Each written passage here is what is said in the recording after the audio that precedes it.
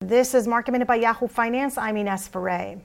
Investors are taking profits off the table when it comes to some big tech names. Amazon today is down about 2% after yesterday being up more than 7%. Amazon announced that it is delaying its Amazon Prime Day, which is usually held in mid-July.